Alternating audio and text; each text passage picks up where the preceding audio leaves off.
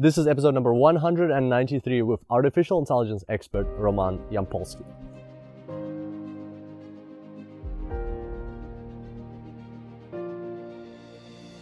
Welcome to the Super Data Science Podcast. My name is Kirill Eremenko, data science coach and lifestyle entrepreneur. And each week we bring you inspiring people and ideas to help you build your successful career in data science. Thanks for being here today, and now let's make the complex simple.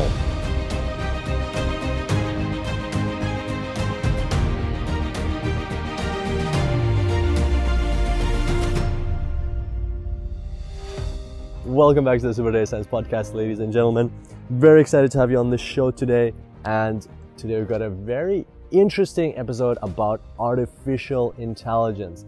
Roman Yampolsky is a renowned expert in the field of AI. He's written multiple books, he's given many talks on this topic. And as you'll see from this podcast, it is just so fast-paced. Like, get ready to keep up. Probably prepare yourself and be in a high energy state, because if you're taking notes, you're going to be taking notes like crazy. If not, just make sure you concentrate on the whole conversation. Is going to be very fast. You will actually notice how we dive straight into it. There's right away from the very start, we go straight into AI, and it's like boom, boom, boom, boom, boom. Question, answer, question, answer, question, answer. Was very exciting for me personally to hear from one of the leading experts in the field of artificial intelligence. So what do we talk about today? We'll talk about the following topics. Here are just some of the things we cover. Artificial intelligence safety.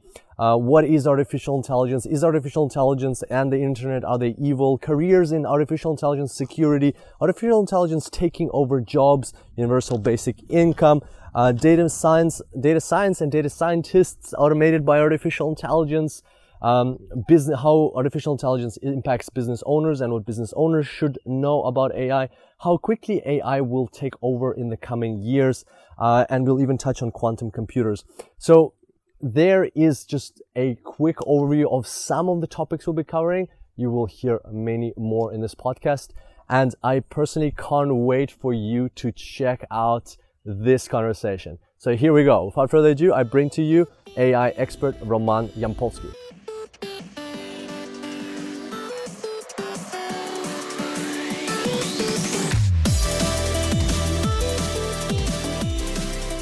Welcome to the Super Data Science Podcast, ladies and gentlemen. Today we've got a very exciting guest on the show, Roman Yampolsky. Roman, welcome to the show. How are you going today?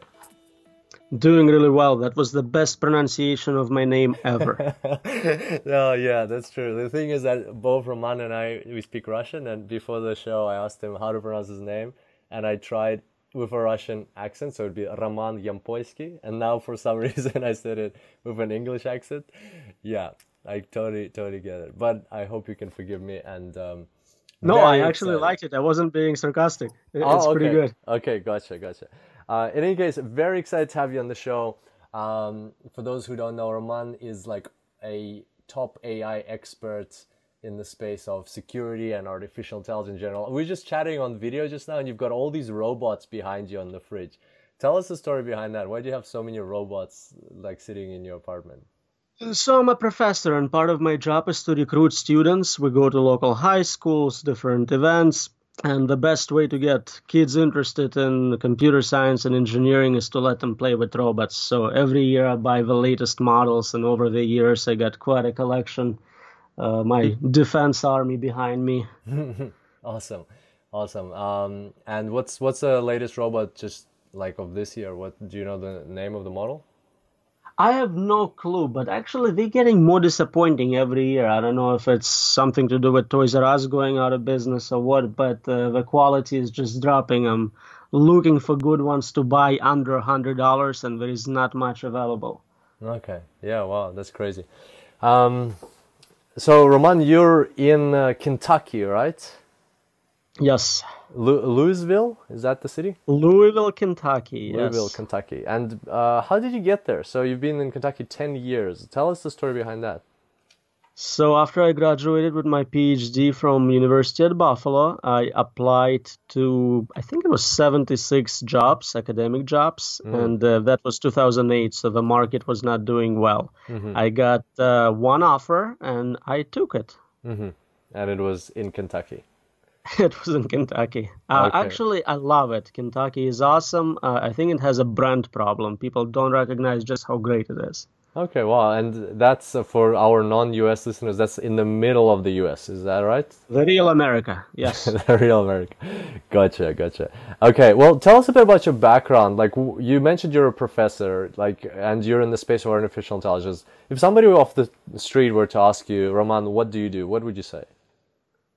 So I'm a computer scientist, which means I teach humans how to teach computers. Hmm. And specifically, I try to make whatever instructions we give to computers safe and secure, so bad guys can't hack them, so the system works as intended. That's a very high level introduction to what I do. Okay, okay, gotcha. And how did you get into this field? I always loved technology, always loved video games, science fiction. It kind of naturally progressed to where now I'm doing science fiction. Awesome. And you just also I wanted to congratulate you. You said you just published a book. It's like just became available on Amazon. Huge congratulations on that. Thank you. This is my 10th, so extra special, and it just came out as number one new release on Amazon in artificial intelligence. It's a huge one, almost 500 pages, and has the best researchers, philosophers on the field of AI safety and security. Really excited. Wow, this is your 10th book. That is crazy. That is so cool. And for our listeners, the title is Artificial Intelligence, Safety and Security. It's the first edition, and you can find it on Amazon. Tell us a bit about this book. Like, what was the inspiration that went into this book, and what is it all about? So AI safety is a new field at the intersection of artificial intelligence and cybersecurity, how to make safe and secure machines. Everyone's trying to make more capable machines, just get AI to do something, release some product. Very few people are concerned with making those products safe and secure for consumers, for society in general. And so this field was born a couple years ago, and it had no textbook, no centralized text where people can quickly pick up what is going on, what is the state of the art. So that was the idea behind the book. I got 28 chapters in it, most of them from top scholars in artificial intelligence and philosophy and cybersecurity and many other domains, and all of them speaking about this issue. How do we control intelligent machines? How do we secure them? Okay, gotcha. But right now we don't really have robots walking around the streets. The AI that most companies are kind of like using and making profits on is things that are predicting consumer behavior, recommender systems, or things like Alexa and things like that. So what is the concern there? Is the concern that they're going to rebel, or is the concern that there might be some biases inherent in the AI or some discrimination that they're performing? What is the main safety concern?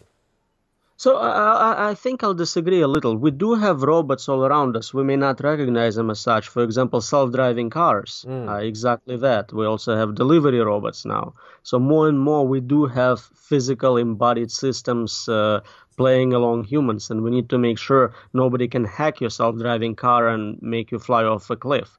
So that would be one kind of existing technology example, but I do have interest in future technology as well. So not just intelligent systems we have today or in the next 5 years, but long term. What happens in 10 years, 20 years? What happens to military AI? What happens to the software you described, of course, and all the problems people are concerned about, technological unemployment, algorithmic bias, are part of this. But there are different components to this safety landscape. Some are more immediate concerns, economic concerns, others more long-term and more in terms of existential risk and survival. Okay, so it sounds like what the guys from Siri did with Apple or with what the guys from Siri did basically when they were creating Siri. They looked to the future. The technology wasn't even ready yet, and they were already creating something that would only be possible with future technologies. Does that sound like about right? That you look with your book, you're not only describing the present, but also looking to the future and trying to, see what kind of precautions we can take before it's too late. It is exactly right. And I think it is the only way to be successful in business and startup space. You can't kind of keep up with what's been around for many years if you're not planning ahead. You have to look at exponential trends in technology and go, okay, where is this technology going to be in 5 years? Wonderful. If I start work now, in 4.5 years, I'll release this amazing product which will match capabilities of software and hardware at a time, and I'll dominate the market. Same with cybersecurity. You need time to develop safety mechanisms. If somebody releases a product today and we start looking at how can we secure it, well, that's not good. That's what we did with internet, for example. We released it, it's super useful, but it has no security built in. And as a result, we're all paying the cost. We're now doing it with Internet 2.0, Internet of Things, same thing. Just release the product, no safety or cybersecurity built in from the ground up. I'm hoping that we're not going to repeat this mistake with intelligent systems. Okay, gotcha. And can you maybe comment on the Asimov's three laws of robotics? I think sure. So those are literary tools. Yep. Huh? Yep. Sorry, They're literary tools. They are designed to fail, to make interesting books. They obviously cannot be implemented in any real systems. They are self-contradictory. They are ambiguous, ill-defined. So I think it's more of a lesson in what doesn't work for safety and security. Okay, so let's just quote them for the people who don't know them. They were in the movie I, Robot with Will Smith, and obviously in the books. So first one is, a robot may not injure a human being, or through inaction allow a human being to come to harm. Number two, a robot must obey the orders given it by human beings except where such orders would conflict with the first law. And three, a robot must protect its own existence as long as such protection does not conflict with the first or second laws. So where in your view do they fail? Why? How would you augment them to make systems better and safer in the future? Well, they fail at the level of definitions. When you say protect a human, you have to define what a human is and what it means to prevent them from coming to harm.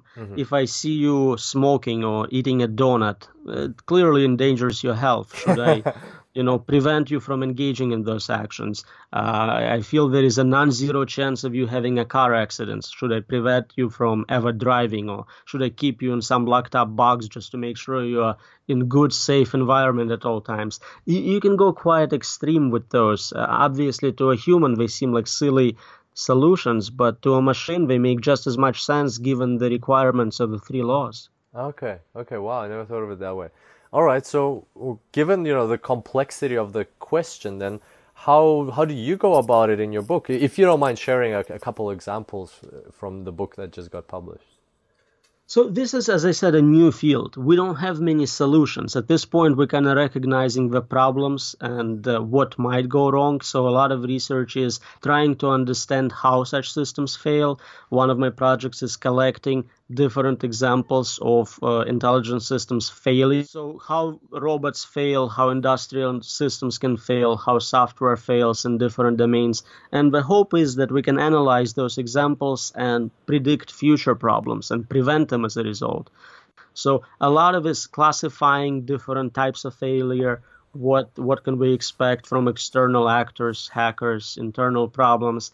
There are solutions for small subdomain issues, but there are no global solutions yet. That's exactly what we're researching, how to make those systems safe and secure. And as of today, no one has a safety mechanism which works for any level of intelligence, scales up, works in all environments. That's exactly what the problem is. And are we seeing in the current day and age already some examples of failures, like where there have been consequences of artificial intelligence systems failing?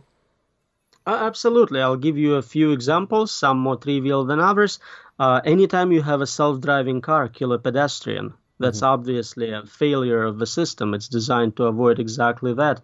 More trivial is something like Microsoft chatbot Tay, which was released to interact with users, but very quickly became racist, violent, kind of nasty to its users, embarrassing the company. So at that level, that's clearly a failed chatbot, but they didn't anticipate this going to happen, which is kind of silly. Then you give users a chance to control the learning of the system. Okay, understood. And so do you think these failings will become more global and like more drastic in the future, or do you think that we still have an opportunity to control them? We have an opportunity to do better, but as of right now, the trend is they become more common. They are growing exponentially as technology itself grows and more people use different types of AI. And the damage they cause will be proportionate to how much control the system has. If you have a nuclear response system or a system controlling a power plant, if it fails, the consequences are very serious. So, yeah, I see exactly that happening, and more malevolent actors, hackers, will have ability to use this technology in a kind of negative way. It's a dual-use technology, so they'll be able to take a very reasonable, good product developed for a specific purpose and use it in an unpredictable, or at least a way which we didn't foresee to cause maximum damage. Okay, gotcha. And did you hear that, like, literally a few days ago, I think Technology Review posted on this that Google, so MIT Technology Review, Google just gave control over its data center cooling to an artificial intelligence. Like, I think a year ago they were doing some tests and it was very successful. And now Google DeepMind is, with the help of DeepMind, they've handed over control of their cooling systems to an artificial intelligence. We all know how massive Google is and how much, how big their centers should be. What are your thoughts on that? Like, this is a first massive step in that direction, that artificial intelligence is now taking over this whole control. What kind of problems do you see that could cause?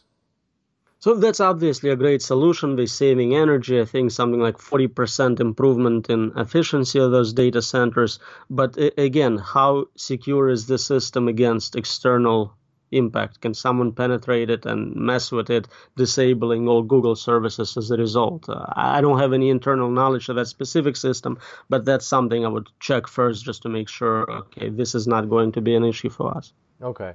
And so let's say hypothetically, if you were implementing a system like that, would you, like, what kind of controls would you implement? Would you have like another artificial intelligence monitoring that, or would you have humans monitoring that, or would it be like a red button that a human can press to switch everything and revert it back? Like, I just want to understand a bit of an example of what is a control system over an artificial intelligence in nowadays? Right. So you don't always have an option of reverting back to human control. The systems are so complex, no single person can monitor. You kind of stuck relying on software. And it's good to have multiple levels of redundancy where, okay, if this AI fails, there is systems which can take over.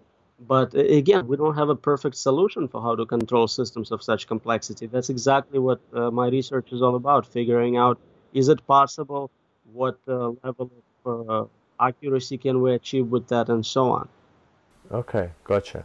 My next question then would be,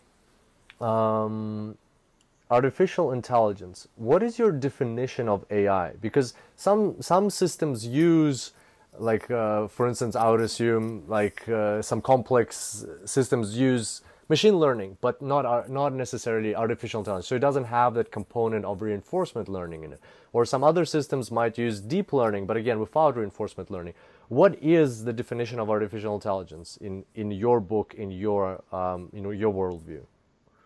I don't think it's technology specific. There are many different ways to implement intelligent algorithms. The description is more related to ability to automate human behavior, physical labor, cognitive labor. So automating things people know how to do, teaching machines to do them, whatever it's writing books, driving cars, any type of human behavior, whatever it's done with neural networks or some, expert system approach, it doesn't really matter. The behavior is the same and some of the possible problems are similar. So basically, just so I understand, like, for instance, a logistic regression would also qualify as an artificial intelligence system in this definition. So the reason it's hard to pinpoint a definition for this, it's so fuzzy, both for intelligence and for artificial intelligence. At some point, I think I made a statement that the smallest unit of AI is an if statement. Hmm. It makes a decision. You cannot go any smaller than that. And it's kind of trivial, but it's true. There are good definitions in terms of what we talk about when we mean intelligence, ability to optimize in multiple environments, essentially win whatever your goals are over other agents. But we don't have a very well-defined science of measuring intelligence of non-human agents, trying to understand how it can be combined with other agents. All of it is kind of part of what I'm looking at different aspects of it. What can we say about intelligence? How do you develop it? How do you control it? How do you measure it? How do you combine it? So anything to do with intelligence of any type of agent, human or artificial, is part of what I'm interested in. Hmm. Okay, gotcha. And when you said in your book you've got some of the most brightest minds in the space sharing their thoughts. Could you mention a couple of people that you've talked to for this book specifically, and what has their contribution to the field been? Right. So this is an edited book. It has chapter contributions from many, many scholars. Some of the big names, I love name dropping here. So Bill Joy is one of the contributors, Sun Microsystems. Ray Kurzweil, director of engineering at Google. Nick Bostrom, who's a philosopher famous for his work on safety of superintelligence. Max Tegmark, who did amazing work in physics with mathematical universes and such. Just to give you a feel, but there is I think 45 contributors in total. Wow, how did you get them all in one room? They weren't in one room. It took about a year of my life to track them down and molest them into doing it. I think one day I'll write a book about how I got this book to come out. But yeah, it's a lot of kind of busy work. Yeah, okay, gotcha. All right, well, let's shift gears a little bit. I'd love to get your opinion on the ethical considerations of artificial intelligence. We talked a bit about safety, and we'll probably come back to that topic in a bit. But let's talk about a bit about ethics. So, what do you think will happen, and will it happen when AI starts taking over jobs? Right, like they usually you hear these things that 100 years ago, 70% of the U.S. or something along those lines. A large, basically more than half of the population of the U.S. was employed in agriculture, in farming, in creating food. Now it's less than 3%. But that happened over a gradual period of time. Over 100 years, technology helped free up humans to do more interesting things. Now we're facing a problem where this is going to happen very quickly. Over the space of a decade, a lot of jobs are going to be taken over by artificial intelligence, whether they're blue collar or white collar jobs. So the question I would have for you is like, what are your predictions there, and what is going to happen to the world? So I agree with those trends, and I think there are a few differences from the historical precedent. So one, we always developed tools to help us be more productive, tools which we use to become more efficient, and so it grew economy. This is different because now we're developing agents. They no longer need us to use them. They can do more and more independent work. And eventually, when we get to human level performance, they'll be able to do all work for us. So all jobs will be automated, including my job, any other job. So that completely changes how society functions. You no longer have to go to work, which for some of us is a disappointment. For others, it's a great thing. They finally don't have to. There is economic support net, some sort of unconditional basic income you get. Many people will be quite happy with it. Short term, yes, will replace jobs we're losing with other jobs, maybe better jobs. The problem is if you lose a low skill job, like, I don't know, mining in Kentucky, it doesn't mean you can now retrain the same people to do high skill work. So people often talk about, yeah, we'll create new jobs in this hyperspace, cyber worlds, virtual space. Well, most of those jobs are not accessible to the people who lost their low-level skills jobs. So we need to come up with kind of intermediate plan for handling that. Mm-hmm. Okay, gotcha. And so do you think we will come up with a plan like that? Well, there are people working on it, again, kind of taxing robots and trying to redistribute that lost income back to people who lost their jobs seems like a reasonable step, at least for short term. There are plans to retrain people as much as possible. I think short term was those are adequate solutions. I'm not sure if we have a better plan long term for what to do with people's time. So if all of you all of a sudden have 40, 60, 80 hours of extra time every week, what do you do with it? Not everyone is an artist or a poet. So what happens? Is it an explosion in sports? Is it lots of fishing? We need to figure out what people do with their time. Yeah, yeah, and how to get people not to be bored, right? Because when you don't have something that you're contributing to, the something that you are, giving back to or creating in your work and seeing the results of your labor, then there's a possibility of becoming, like perpetually upset, sad, or even depressed, and not, bored, just generally bored. So it is quite a big challenge, and that's my kind of like I understand universal basic income, the whole premises for it, but that's my concern. Like, what are people going to do with their time? One idea I heard though was like to get people to, like, in order to receive universal basic income, they would have to learn. They would have to study, go on websites like Khan Academy and take courses, or Coursera and others, and like learn new skills, new things, or discover history and things like that. So just to keep them occupied. What are your thoughts on that? So I agree we'll have a problem with so many people defining who they are through their careers. Loss of that identity would be problematic. We'll definitely see a lot more bored people, sad people, maybe suicidal tendencies will go up. We see it with more advanced societies requiring less to survive, less work effort. Uh, it may work for some to kind of encourage learning and continuous education. It doesn't work for everybody. Not everyone can take an online MOOC course and do well in it. Also, I'm not sure if it's unconditional income, then you can't really condition it on taking courses and doing well in them. So that's another. It becomes your job is not like it's a stipend for a student. So I don't think sentience is a part of it. We just have concern about very capable learning systems. Whether they self-aware, whether they have consciousness is a very different issue. Has more to do with robot rights and things of that nature. But yes, if you have a system which is capable of learning at human level, you have no safety mechanisms, no controls, and you just freely connected to the internet, you have very little control over what it's going to learn and how it's going to use that information, who else is going to get access to it. So in general, I would not recommend connecting your AGI to internet right away just to see what happens. Yeah, gotcha. And on that same topic, you mentioned you interviewed Ray Kurzweil, and for our listeners, on futurism.com, there's this little piece called The Dawn of the Singularity. It's based on predictions from Ray Kurzweil. Ray Kurzweil has been making predictions since the 90s. He's made 147 predictions, and they have had an astonishing accuracy rate of 86%.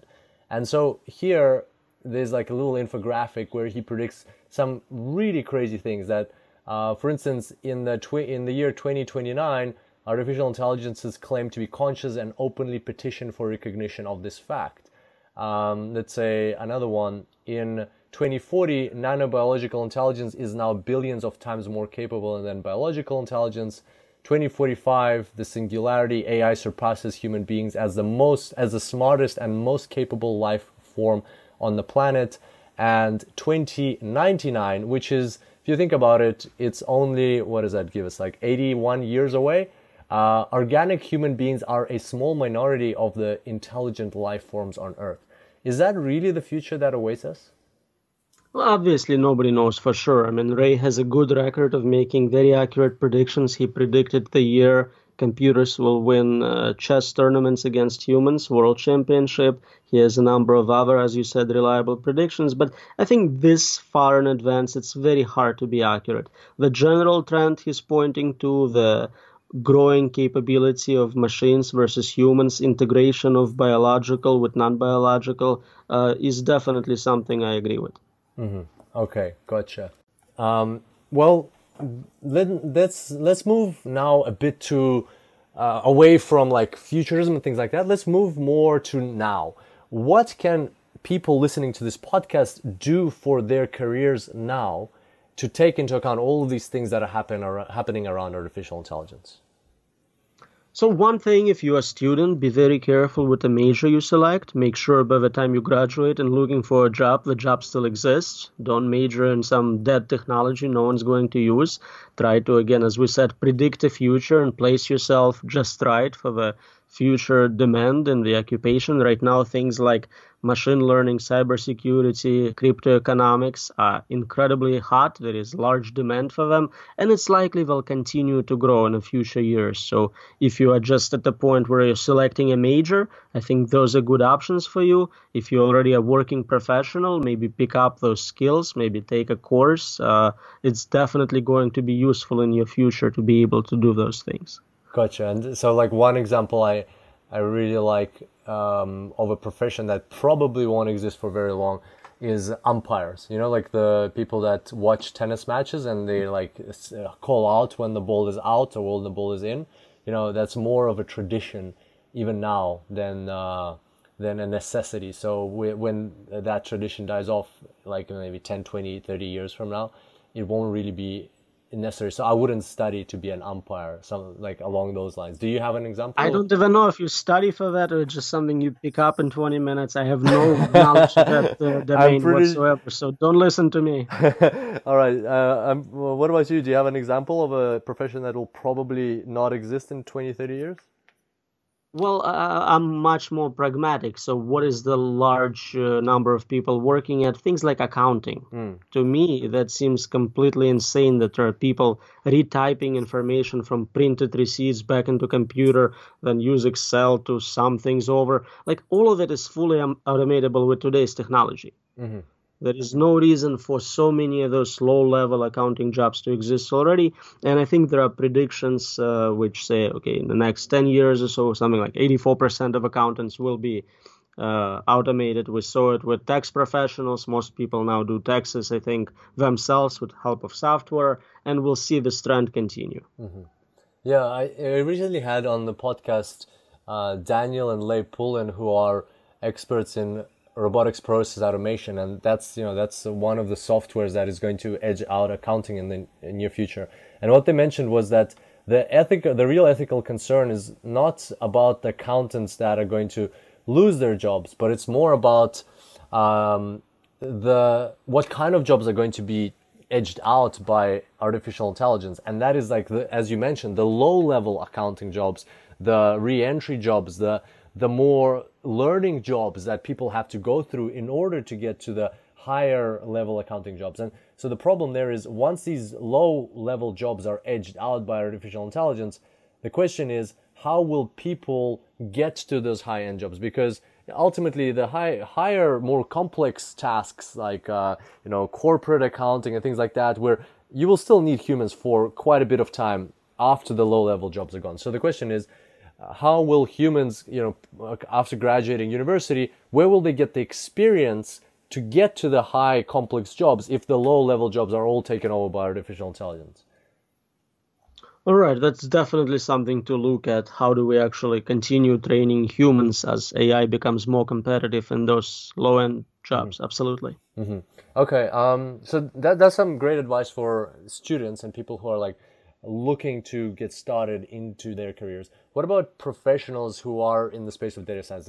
There's lots of people who are data scientists or moving into the field of data science right now, and they're listening to this podcast. What would you have to say for them? Like, is artificial intelligence a field they should look into? Maybe, like augment their machine learning skills, or, what types of artificial intelligence should they look out for, and things like that? Well, definitely try to understand the cutting edge technology in machine learning. Use those tools, help you build better models, automate the process of model building. More and more we see this where kind of standard day-to-day work of data analysis is automatable. More and more data mining and things of that nature can be done fully autonomously by machines. So what is your contribution? If you're doing the same thing every day, kind of clicking a few buttons, you are highly replaceable. Try to come up with something unique, something differentiating you. You're developing new, not just number of layers in a neural net, but a new type of neural network, things of that nature. Not possible for everyone, but if you can get there, it will guarantee you job security for as long as possible. Okay, gotcha. And I always, I agree with that sentiment, and I actually always mention to data scientists that, in my opinion, the highest paid data science jobs and the ones that will be the hardest to automate are the connector jobs. The data scientists or machine learning experts, AI experts, who are not just creating the algorithms, but who are actually talking to the clients, who are explaining how these algorithms are working, who are acting as the connector between the world of technology and the world of business, or the world of the consumer, whoever is consuming that technology. And in my personal opinion, that is going to be the hardest part to automate, because that requires a sociable skill, a skill to be able to explain complex topics to a non-technical audience. What are your thoughts on that? It makes sense. I would call it human privilege, something machines cannot yet do. Participate in our social gatherings, go to clubs, play golf with us. It definitely gives you an advantage. Mm-hmm. And do you think machines will ever be capable of creativity? I think they are already. We've seen machines create beautiful paintings, music, poems at the level where average person cannot tell whether it was artificially generated or a human made it. So to me, they've been doing it for a while. I agree, but however, I think that's more like creativity that's like directed creativity. Like a human tells it to create a poem and it creates a poem. A human tells it to recreate a painting or create a painting, and it does that. But will they ever have their own kind of like ideas and thoughts on what they want to do? I think they will, but I want to keep it fair. How many people out of 7.5 billion engage in such level of creativity? Almost none. We call them creative geniuses. There is a dozen of them. Mm-hmm. Most people with human level intelligence, general intelligence, are not very creative, don't come up with anything novel, and barely can do if you tell them to do. Okay, write a poem. Most cannot do it, but maybe some will succeed. So I think it's a very high standard you're setting, well beyond what people are expected to perform as. But nonetheless, I believe computers will get there where they will be super creative, much more creative than humans. They have certain advantages. They can really consider the space of possibilities fully and come up with things we'll probably won't understand. Gotcha. And when do you predict the first Turing test will be passed successfully? So it really depends on how you define it. Turing in his original work talked about 30% success rate for 5 minutes. We already got to that level. If you're talking about unrestricted Turing test, so basically getting to human level intelligence, again, relying on Ray Kurzweil's predictions, I think something like 2045 is a very reasonable number. Mm-hmm. Gotcha. Okay, so we talked about advice for students, advice for existing data scientists and people wanting to move into data science. Let's talk a little bit about advice for business owners. So about 10% or just above that of our audience are business owners, entrepreneurs, directors, executives. Question for you, what would you say to them about artificial intelligence? How important is it for companies to start adopting AI, and should they start doing this quickly or wait for their competitors to test the waters? Well, I think they're already behind if they haven't started work on it. I mean, you're competing with companies which are optimizing their process, automating it, making it as efficient as possible in terms of communication, data analysis. If you are not doing something with that, you're really falling behind already. So I strongly suggest seeing how you can automate some of that process, automate some of the labor costs. It's definitely worth your time, I think. Okay, gotcha. And Andrew Ng has this quote that AI is the new electricity.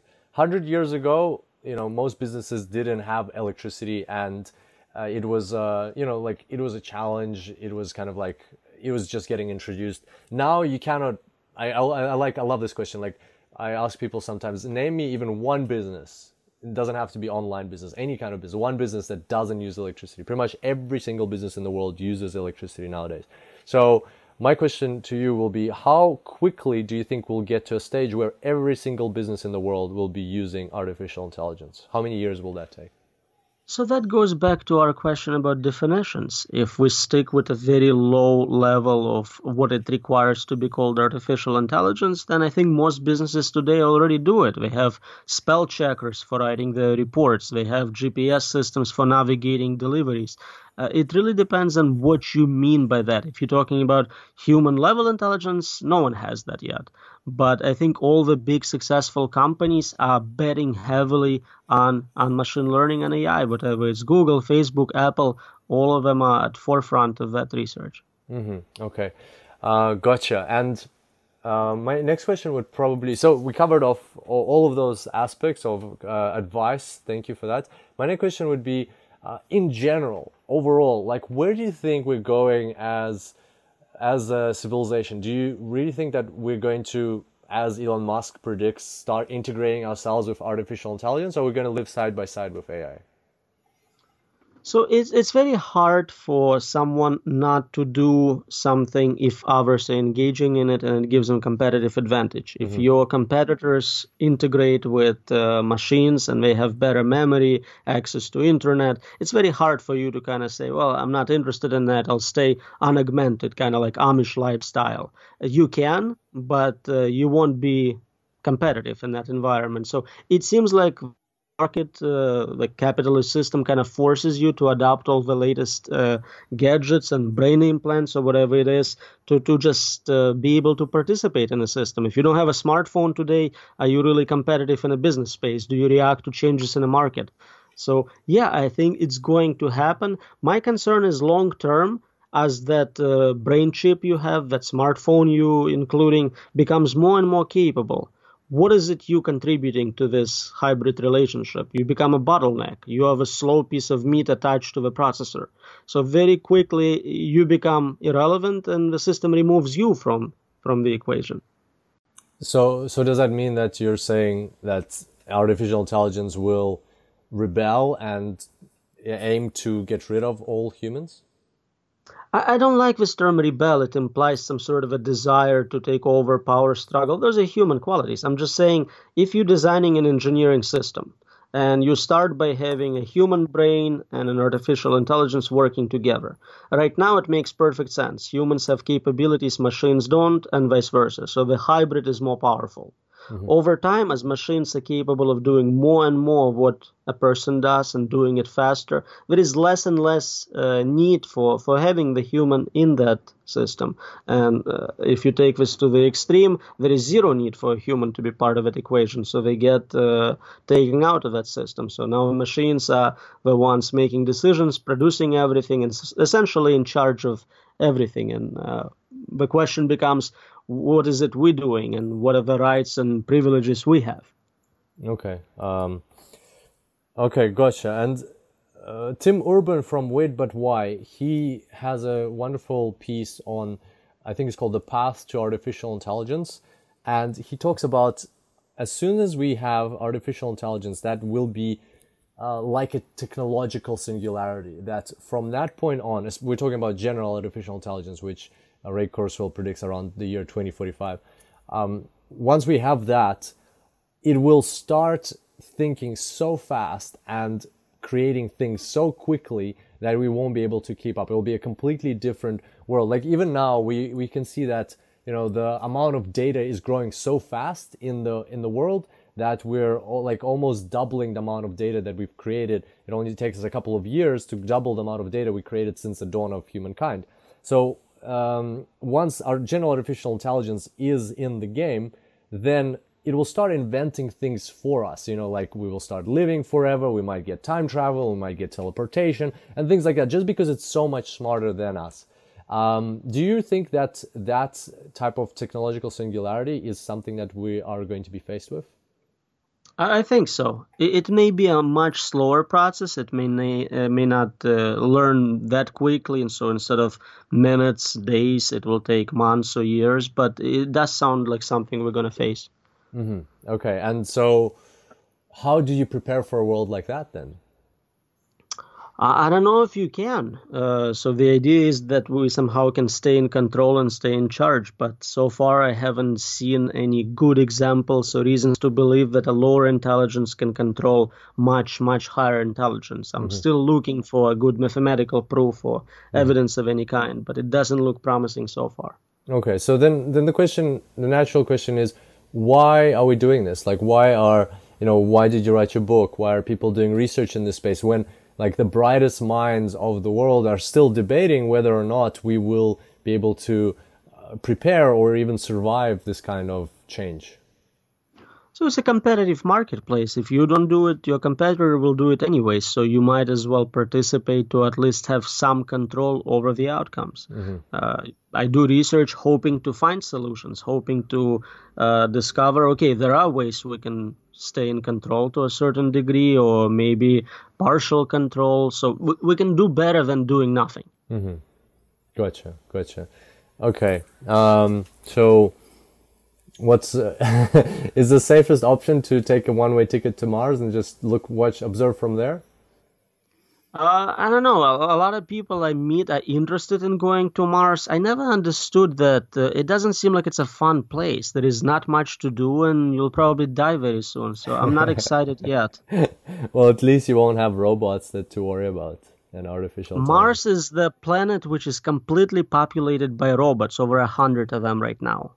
Yeah, true. True. Okay, gotcha. All right. What else? What else was I going to talk? What are your thoughts on how quickly Google DeepMind won at the game of Go? That was not expected for another 10 years. Does that mean that our advances in AI are way faster than we were thinking?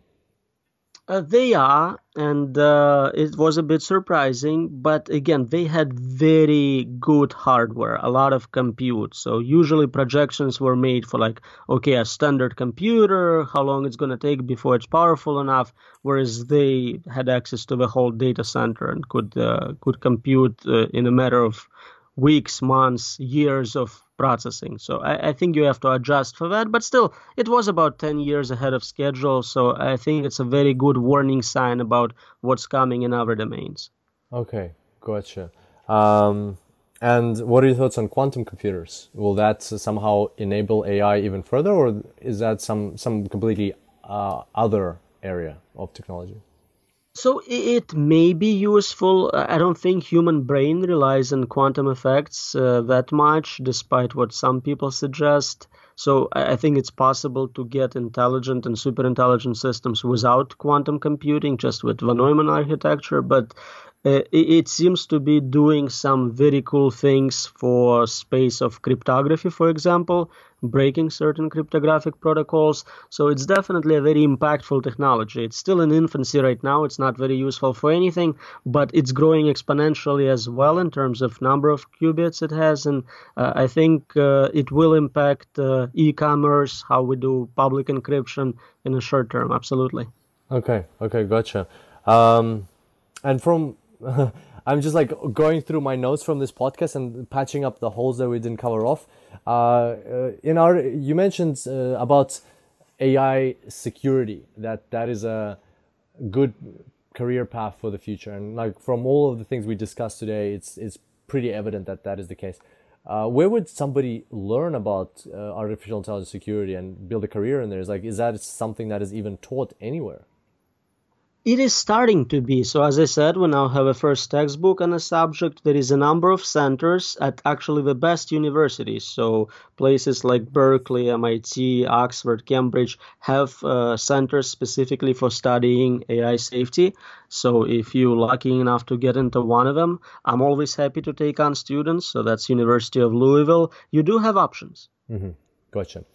Okay, well, I'm actually in awe, and I will need some time to process all of this. So is there anything else that you personally would like to get across to our listeners? There'll be over 6,000 people listening to this podcast in the next couple of weeks. Is there any message you'd like to share with them before we start wrapping up? So I'm always amazed at the number of people who know nothing about the things which are most important in my life, like, okay, super intelligence, cryptocurrencies, life extension. So my advice is always just to kind of learn about those things. They might impact your life, change your life, and make your life better if you understand what the topic is. So I assume your listeners are already above average in terms of what they're interested in. But if those topics sound completely novel to you, definitely do some reading. We mentioned Ray Kurzweil's work. He has awesome books on singularity, and I would recommend you get engaged with that. Okay, gotcha. And I can also recommend a blog that you can get emailed to you by Peter Diamandis. It's called Abundance Insider. And yeah, I enjoy that once a week, and it gives you the most recent updates on all of these technologies. So yeah, that's also another good one. Okay, well, Roman, thank you so much for coming on the show. Before we wrap up, I wanted to ask you, where can our listeners get in touch with you and follow you and find out more about your career and the things that you're going to be getting into in the future? Well, you can follow me on Twitter. You can follow me on Facebook. Just don't follow me home. It's very important. But yeah, if you just Google me, all my papers are available for free online. My books are available on Amazon. Just Google my name, Roman Yampolsky. Awesome. And is LinkedIn also an option to follow you?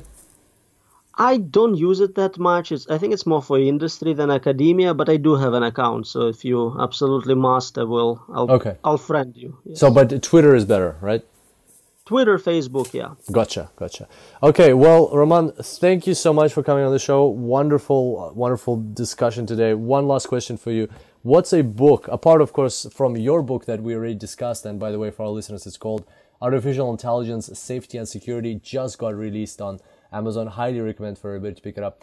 What's another book that you personally enjoyed that you can recommend to our listeners to help them enhance their careers? So I mentioned books by Kurzweil, his books on singularity. He has multiple ones. I think all of them are quite wonderful, both in terms of describing his vision and giving you connections to work of other people in that space so you can keep exploring afterwards. Gotcha. So books by Ray Kurzweil. Okay, well, once again, thank you so much, Roman, for coming onto the show. Very happy to have had you here, and I'm sure a lot of people are going to learn some valuable insights about AI from this podcast. Thank you so much for inviting me. I really enjoyed it.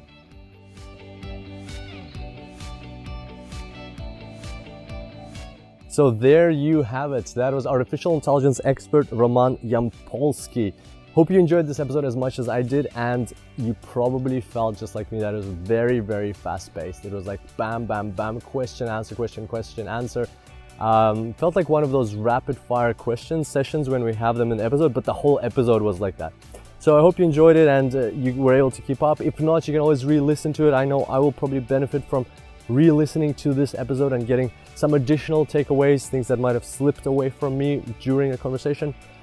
On that note, make sure to pick up Roman's book. That will have a lot more valuable insights. And if you enjoyed today's episode, I'm just assuming that you're going to get a lot of value and also enjoy his newest book that just got released, and you can pick it up on Amazon.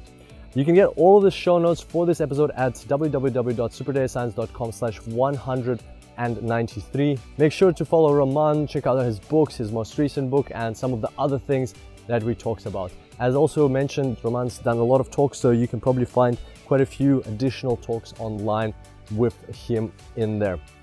On that note, make sure to connect as well with Roman on LinkedIn and other social media, so you can follow along with the latest developments in the space of artificial intelligence and always stay updated. One of probably a great source of information on AI.